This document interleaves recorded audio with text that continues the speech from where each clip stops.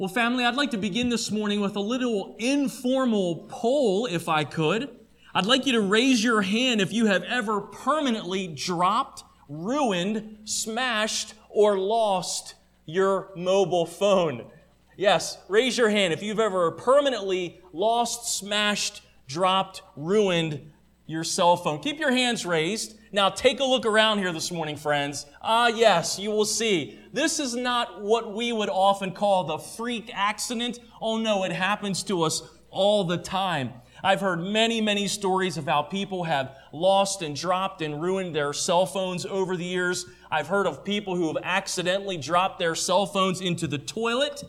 I've heard stories about people who put their cell phone on top the roof of their vehicle and then drove away. A couple years ago, I remember my dad was working in the heating and air conditioning trade right up to his retirement. And just a few weeks before he retired, my dad got out of his work truck. His phone slipped out of his pocket. It bounced off the asphalt and went right into a sewer drain.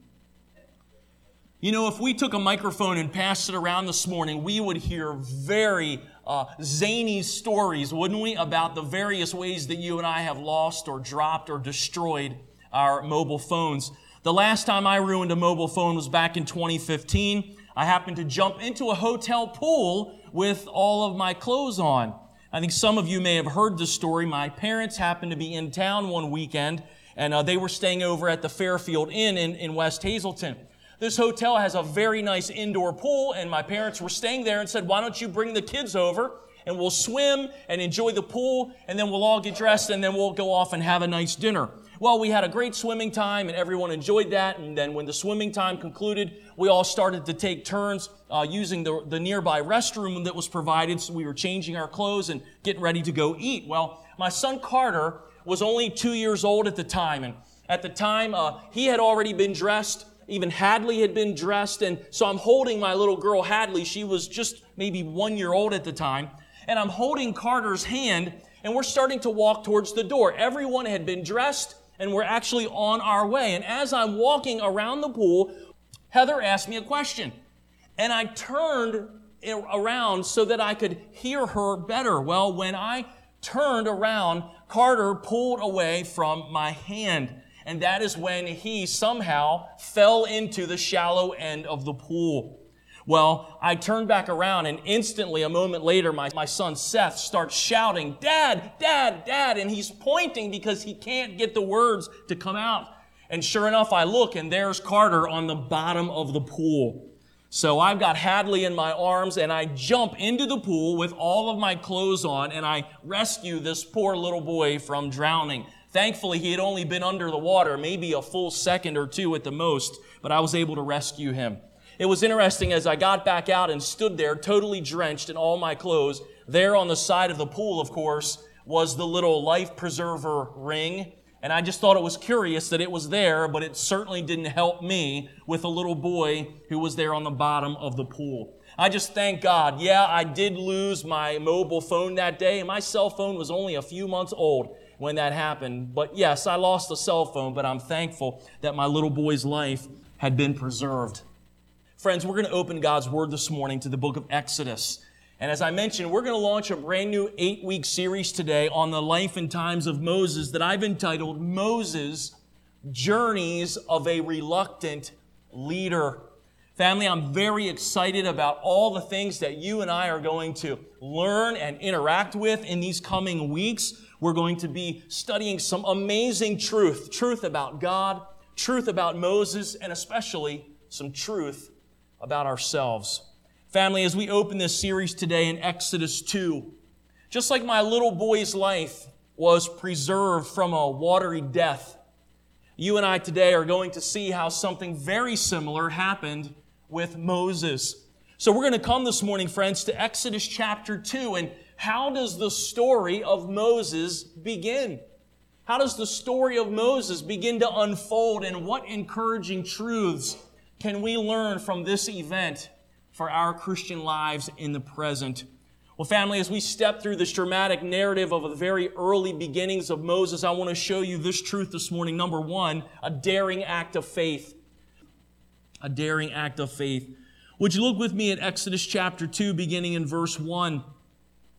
Scripture says, and a man of the house of Levi went and took as wife a daughter of Levi. So the woman conceived and bore a son.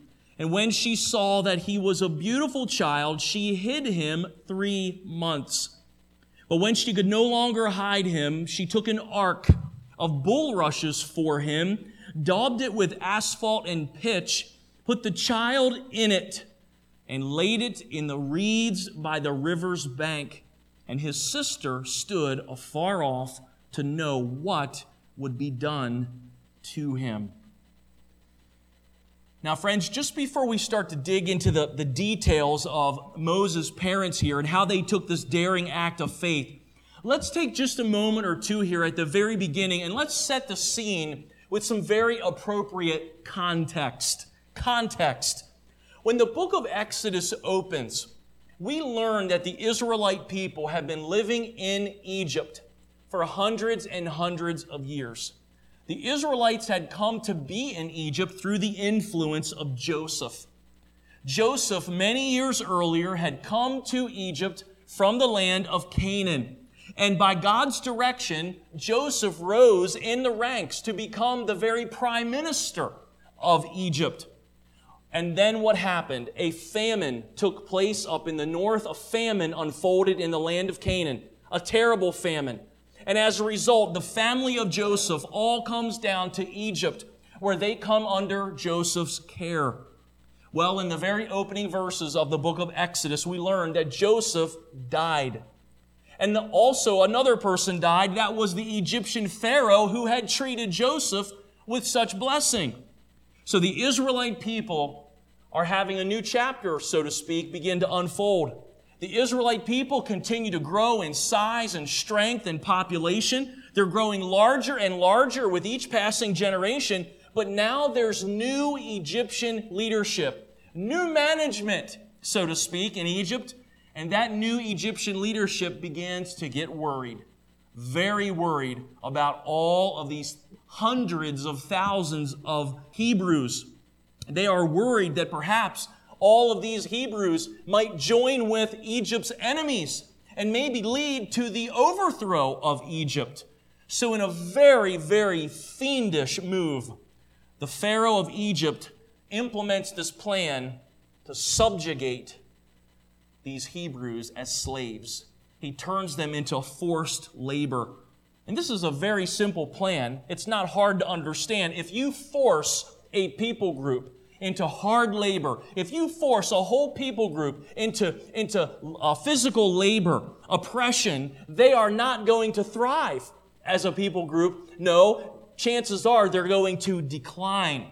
And so this was plan A. Let's make all of these Hebrews our slaves. Let's put them to forced work. Let's physically oppress them so that they will decline in population. Well, plan A didn't exactly work. Scripture says that in spite of the labor camps, in spite of the slavery, Scripture says that the Israelites were still thriving. They were still having babies. They were still growing in population. So plan B is implemented. The Pharaoh commands all the Hebrew midwives to do some sex selection killings. That when the Israelite women give birth, the boys are to be killed, but the daughters are to be left alive. And so this is plan B. It's a sex selection killing. Well, plan B also turns out to be a failure because Scripture says that these Hebrew midwives had a conscience and they refused to commit those kinds of murders. Well, finally then, the Pharaoh turns to plan C, where he calls on all the people of Egypt to get involved in this. All the people of Egypt are to participate in this and enforce this new law, and that is that any time a boy is born to a Hebrew family, that little baby Hebrew boy is to be tossed into the Nile River. And of course, so family, this is the dark cloud into which Moses enters the world. This is the scene into which Moses is born. It is a dark cloud hovering over the Hebrew people. It is a cloud of extermination. It is a cloud of genocide. Well, look at verses 1 and 2. Moses is born to a husband and wife from the house of Levi. In chapter 6, later on, we learn their names. The father's name is Amram, and the mother's name is Jochebed. And this Hebrew couple already has 2 other children. They have a daughter whose name is Miriam, and they have a son whose name is Aaron. And so now this 3rd child is born to their family. He's a little baby boy, but oh no, now the Egyptian law has been passed that says that this little Hebrew boy is to be cast into the river. Well, of course, these loving parents are not willing to do that to their little precious boy. They can see he's so helpless, he's so innocent. They're unwilling to do that. They're not going to murder their own child.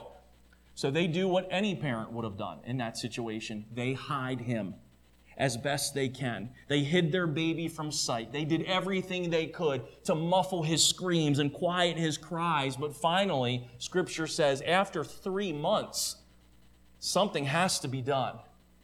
And it's amazing what happens. Look at verses 3 and 4.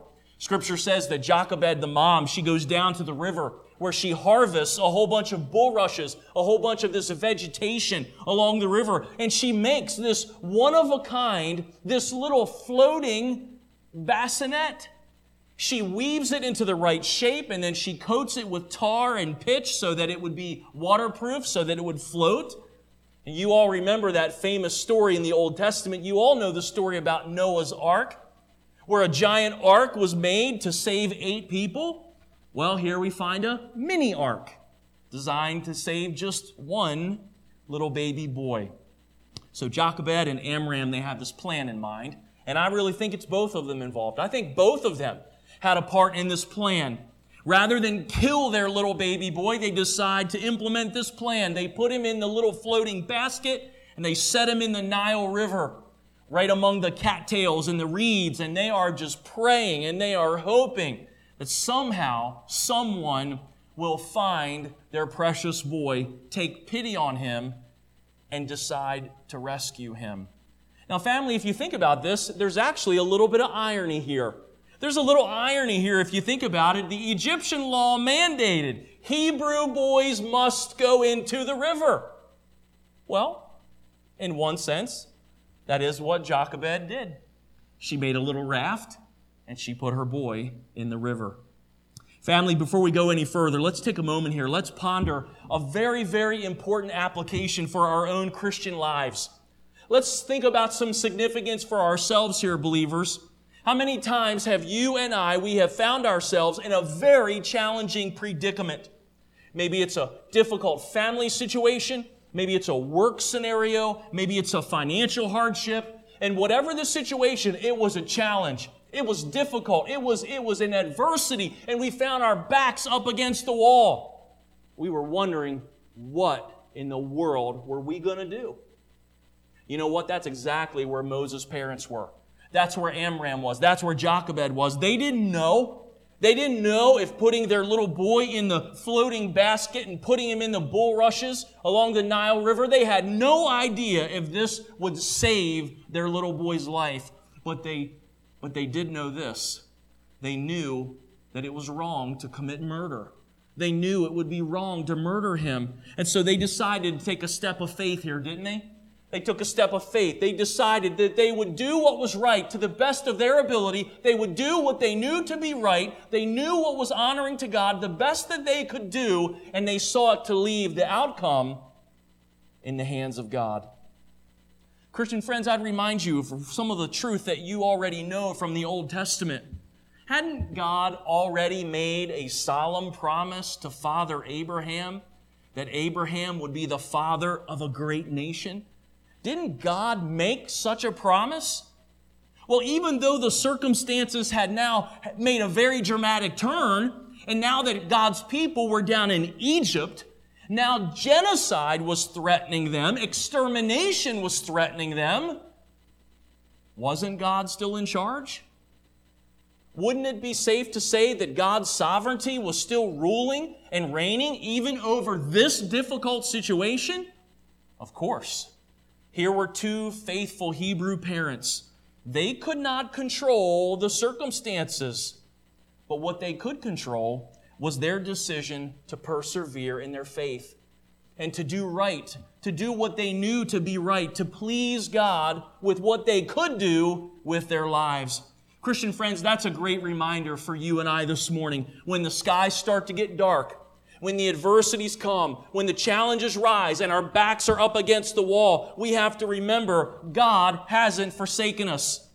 God is still with us. God is not going to go back on His promises. Look in your notes, I gave you Psalm 32:8, where the Lord says, I will instruct you, I will teach you in the way you should go. I will counsel you with my eye upon you. Friend, I want to remind you today, Christian, God loves you. God loves you. He knows you by name. He knows who you are. He knows what those circumstances are. He's in charge of those adverse, challenging situations. No matter how severe they might be, no matter how threatening they may feel to you, He is still in charge of your life and those situations. Listen, the final results are always up to a sovereign God. But in those difficult times, your job and my job is to persevere with believing, obedient faith. Now let's press on. Let's see a second thing that happens in this great narrative. Number 2, we see a divinely orchestrated rescue. A divinely orchestrated rescue. We see it in verses 5 and 6. Then the daughter of Pharaoh came down to bathe at the river, and her maidens walked along the riverside. And when she saw the ark among the reeds, she sent her maid to get it. And when she opened it, she saw the child, and behold, the baby wept. So she had compassion on him and said, this is one of the Hebrews' children. Now, Christian friends, it was that fictional character, Hannibal Smith, from that legendary TV show in the 1980s, The A-Team. It was Hannibal Smith, that legendary character on TV, who used to say this, I love it when a plan comes together. I think some of you have probably heard that famous saying in the realm of leadership, failing to plan is planning to fail. Friends, I agree with so many good Bible scholars who say that what is transpiring here in these early verses of Exodus 2 is a plan.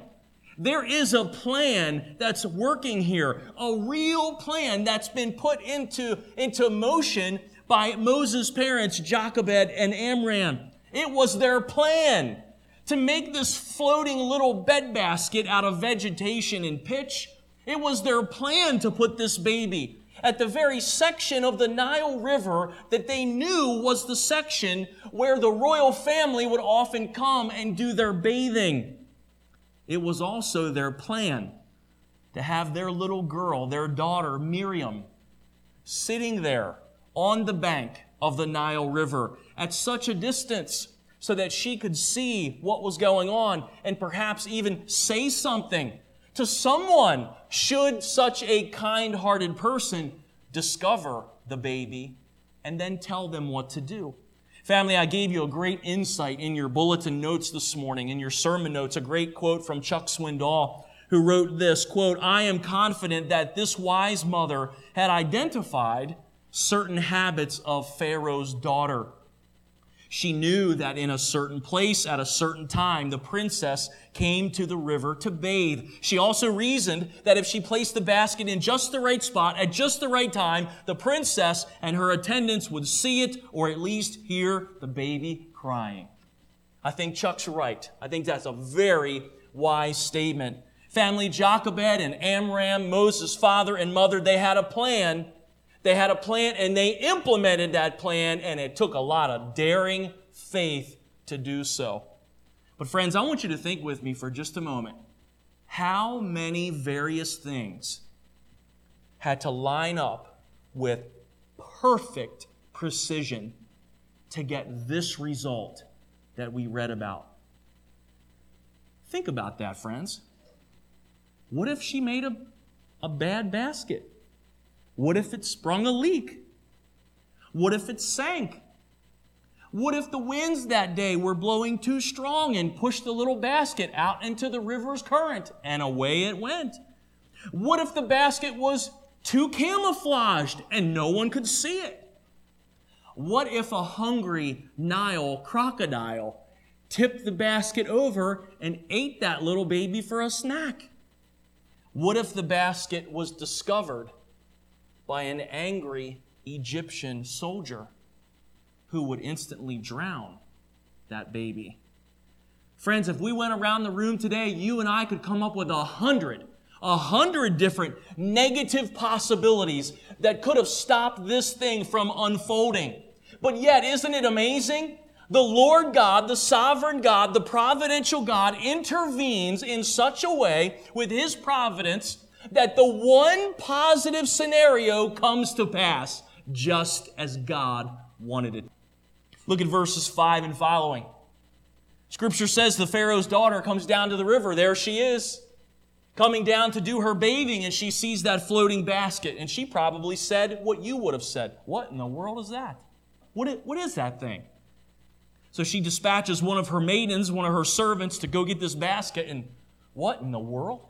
Open this thing up, and who would ever believe this? Who's going to believe this story tonight? That inside this floating basket on the Nile River is a living, breathing, this beautiful, healthy baby boy.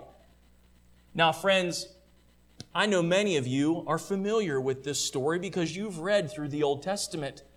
But for people who've never been introduced to this story, for people who don't know the life narrative of Moses, any first-time reader would come to this point and instantly feel anxiety. The first-time reader would read this and instantly feel pins and needles because they begin to wonder, what will this princess do?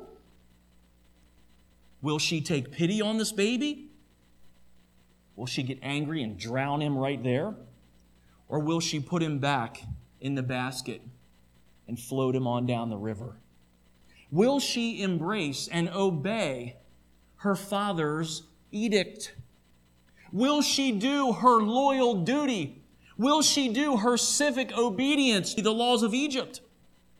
Well, without a doubt, friends, verse 6, there's an important word there. You better underline it. It's the word compassion. Compassion. This Egyptian princess takes compassion on this little, helpless Hebrew boy. She knew the boy was a Hebrew. She knew what the law stated. But in that moment, I really think her feminine instincts kicked in. In that moment, I think her feminine instincts were 100 times stronger than what she knew to be the official laws of the land. And so, at least for the moment, this little boy had been rescued. He was rescued alive in the most unlikely of circumstances. And how did it happen? It all happened because of God's providential intervention. But listen, let's not make an application just yet. Let me show you one more thing that happens next in the story. This is number 3 if you're taking some notes. Let's talk about a double blessing. A double blessing. Look at verse 7. Then his sister, that's Miriam, then his sister said to Pharaoh's daughter, "Shall I go and call a nurse for you from the Hebrew women, that she may nurse the child for you?" And Pharaoh's daughter said to her, "Go." So the maiden went and called the child's mother. Then Pharaoh's daughter said to her, "Take this child away and nurse him for me, and I will give you your wages." So the woman took the child and nursed him. Christian friends, after bringing 5 boys into this world, I'm sure you can imagine what a life-changing event it was for me when my daughter Hadley was born in 2014. I had been raising boys for almost 20 years when the Lord sent this little girl into my life. And let me tell you, friends, having a daughter is something very special because God created females to be the masters of messaging. With my boys, I'll be out in the garage and maybe I'm working on a project and I'll grab one of my sons and I'll say, "Hey, go in and ask Mom what she wants to do for dinner. Go ask Mom if she wants to do pizzas for dinner." And I'll go back to my work and maybe I'll check my watch. Oh man, it's 45 minutes later. And I walk back in and there's the boy and he's sitting on a couch and I say, "Hey, what did Mom say about the pizza?" And he says, "Oh, I forgot to ask her." Let me tell you what, though, not Hadley.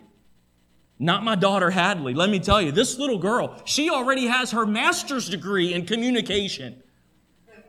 I mean, she will come and tell me every little detail of what her brothers are doing.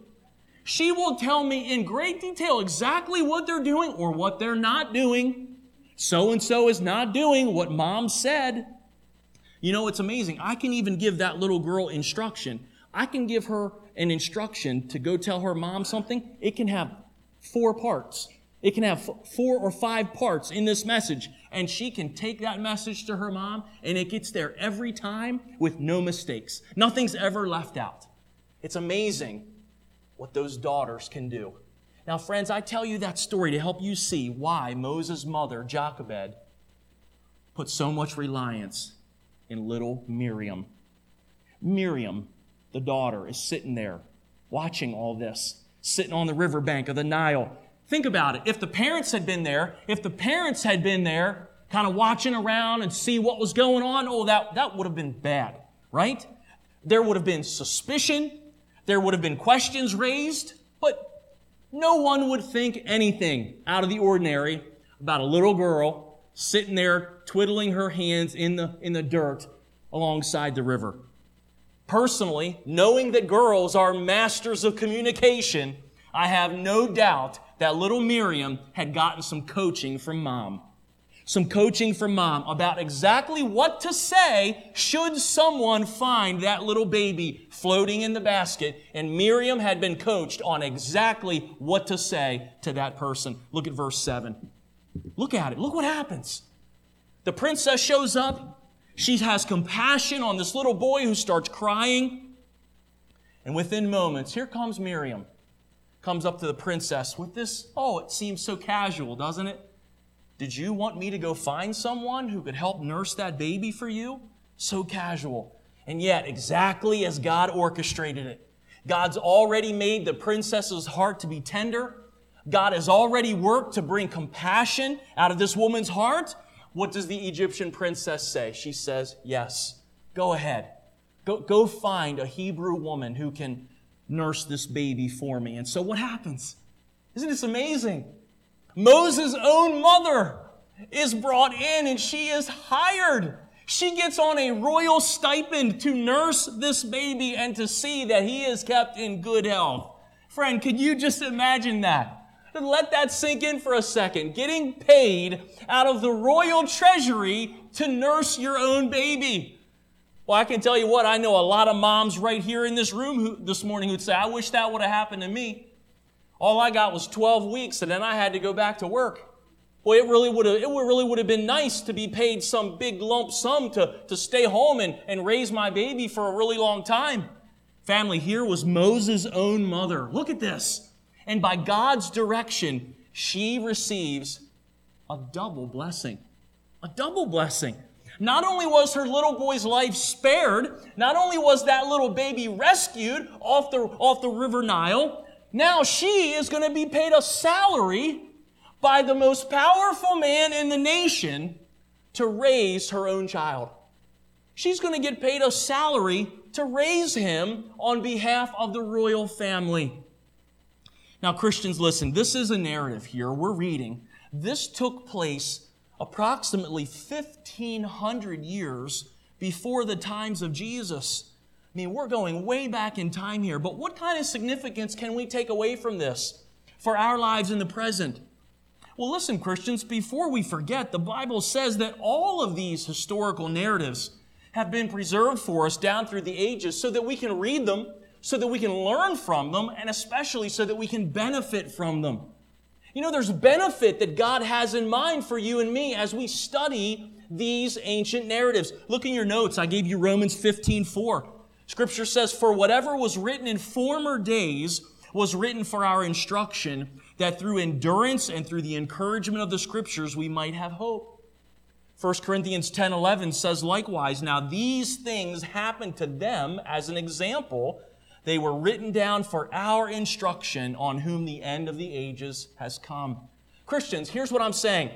When you and I make a deep study of Moses, When we study out all the various things that occurred in his life journey, listen to me, not only are we learning about Moses, we are also learning about the Lord God.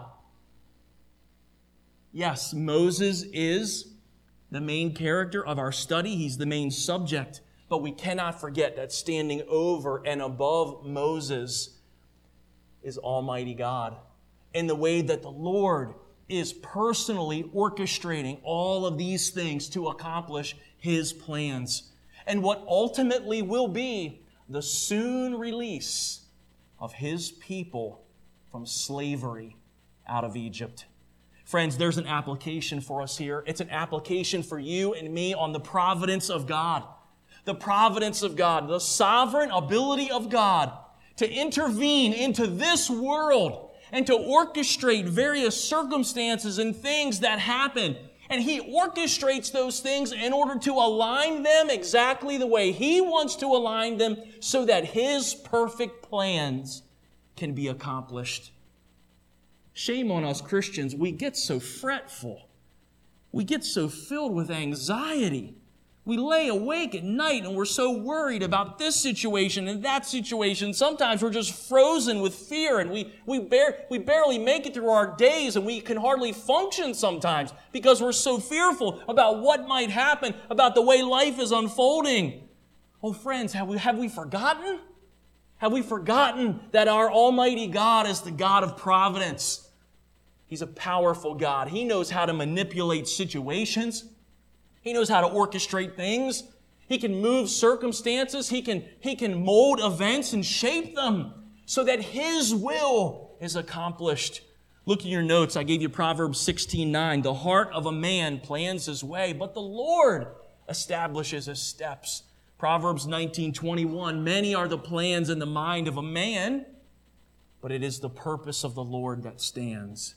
Psalm 33:11 I like too. The counsel of the Lord stands forever, the plans of his heart to all generations. Christian friends, have you forgotten about the God that you serve? This God that you serve, this is the God who stood there. And the disciples looked at even the Lord Jesus and they said to themselves, who is this guy? Who is this that even the winds and the waves obey him?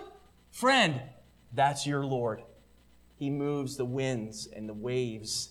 And God can orchestrate all kinds of things, circumstances and situations. God's in control of all those things. He's the same Lord who orchestrates the events of your life.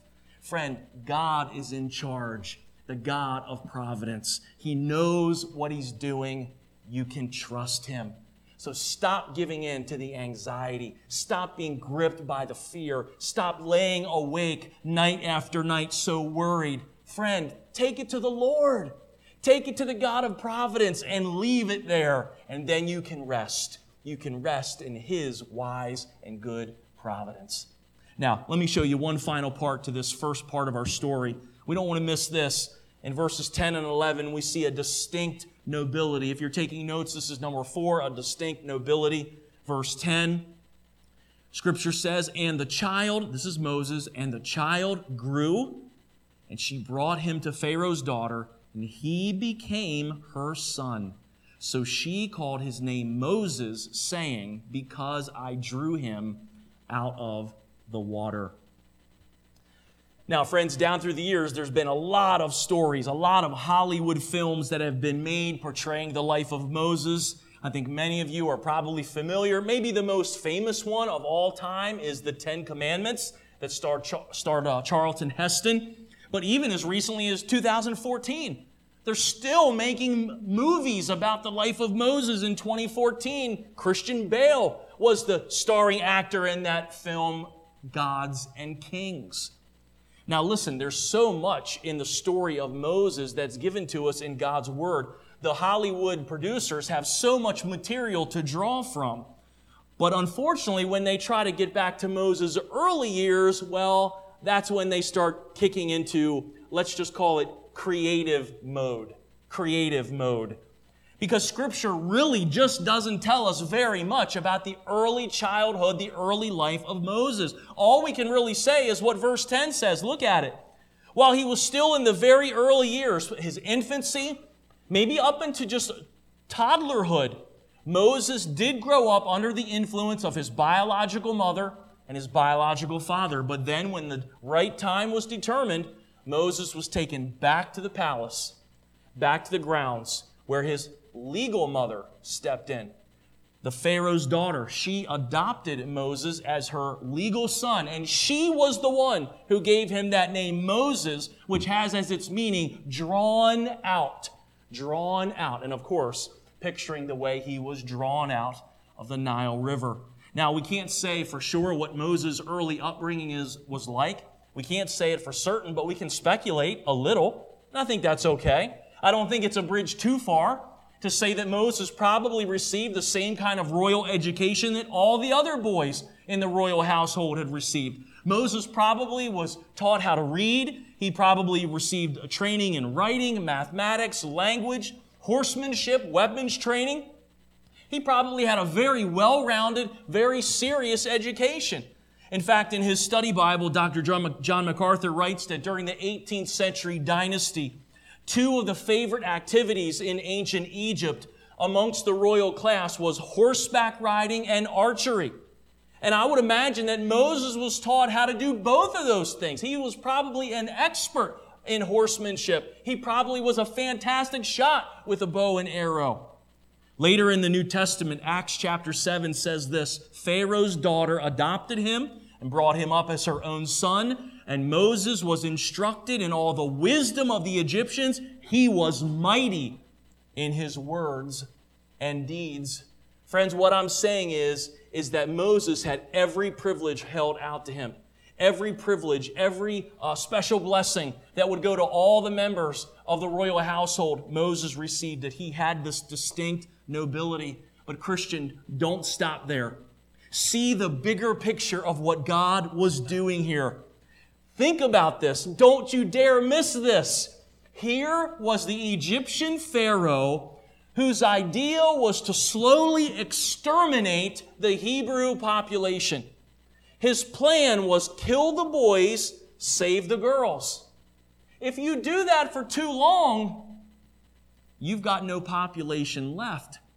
So Pharaoh's plan was to exterminate the males. That way the Hebrews would be weakened. They would then be no threat to Egypt. But look at what God did. In God's providence, Moses was not only rescued by Pharaoh's own daughter, Moses would be fed and clothed and housed and educated and trained in Pharaoh's own royal household, where Moses would receive every royal privilege. Pharaoh wanted the Hebrews weakened. He wanted them enslaved. And yet, God was making it happen that Pharaoh's own money was paying to raise up the Hebrews' strongest leader, the very one who would lead the Hebrews to freedom. Friend, isn't that amazing? That's what God was doing. One Bible scholar said it like this: Pharaoh was urging the extermination of the Israelites while God was preparing their emancipator. I love that. Believers, won't you take this joyful application with you today? Sinful people will often rise up in life and they will seek to hurt you. They will get in the way of you. They do things to you that will be mean, hurtful. They mean it for evil. They mean to cause you pain. They want to cause you hurt. They want to stick it to you. But God has His ways of getting in there and often turning it around by His power for His good and for your good. Family, just think of how the Old Testament overflows with these kinds of narratives. Stories about Joseph, stories about Moses, stories of Esther. Yes, even Jesus Himself. Sinful people trying to do evil, and yet God overturns those plans and God brings good things to pass instead. Christian, listen, don't let the discouraging challenges of your current situation break your spirit. Don't let the adversities that you're going through right now rob you of the joy you have in Jesus. Someday, Christian, you're going to look back over your life. And you're going to look back over everything that unfolded and you're going to say, wow, it wasn't craziness after all. It wasn't chaos. It wasn't crisis. It wasn't calamity after all. No, it was exactly what the Lord was doing in my life to bring me precisely where He wanted me to be by His wise providence. Christian, that ought to encourage you today. Isn't that what Romans 8:28 is all about? That God is working all things for your good?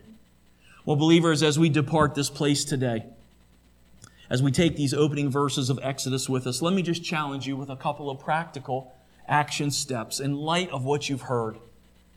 Friend, in view of God's promises, make it your goal this week, Christian, to embrace more faith and less fear.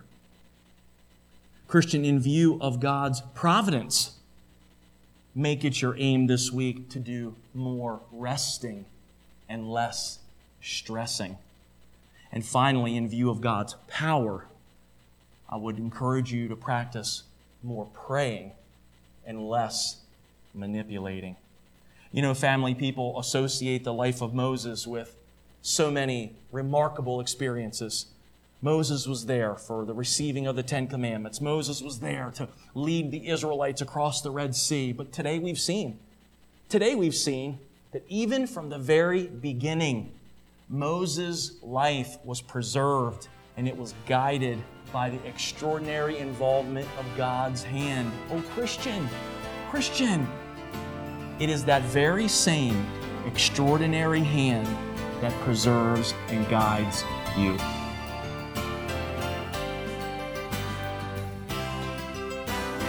Thanks for listening. This Preaching for a Change broadcast has been brought to you by the Grace Baptist Church of Hazleton, Pennsylvania. For more information, visit us online at mygracebaptist.church. If you enjoyed this broadcast, then share it with a friend on your favorite social media network. And be sure to join us next time for more enlightening and encouraging biblical exposition here on Preaching for a Change.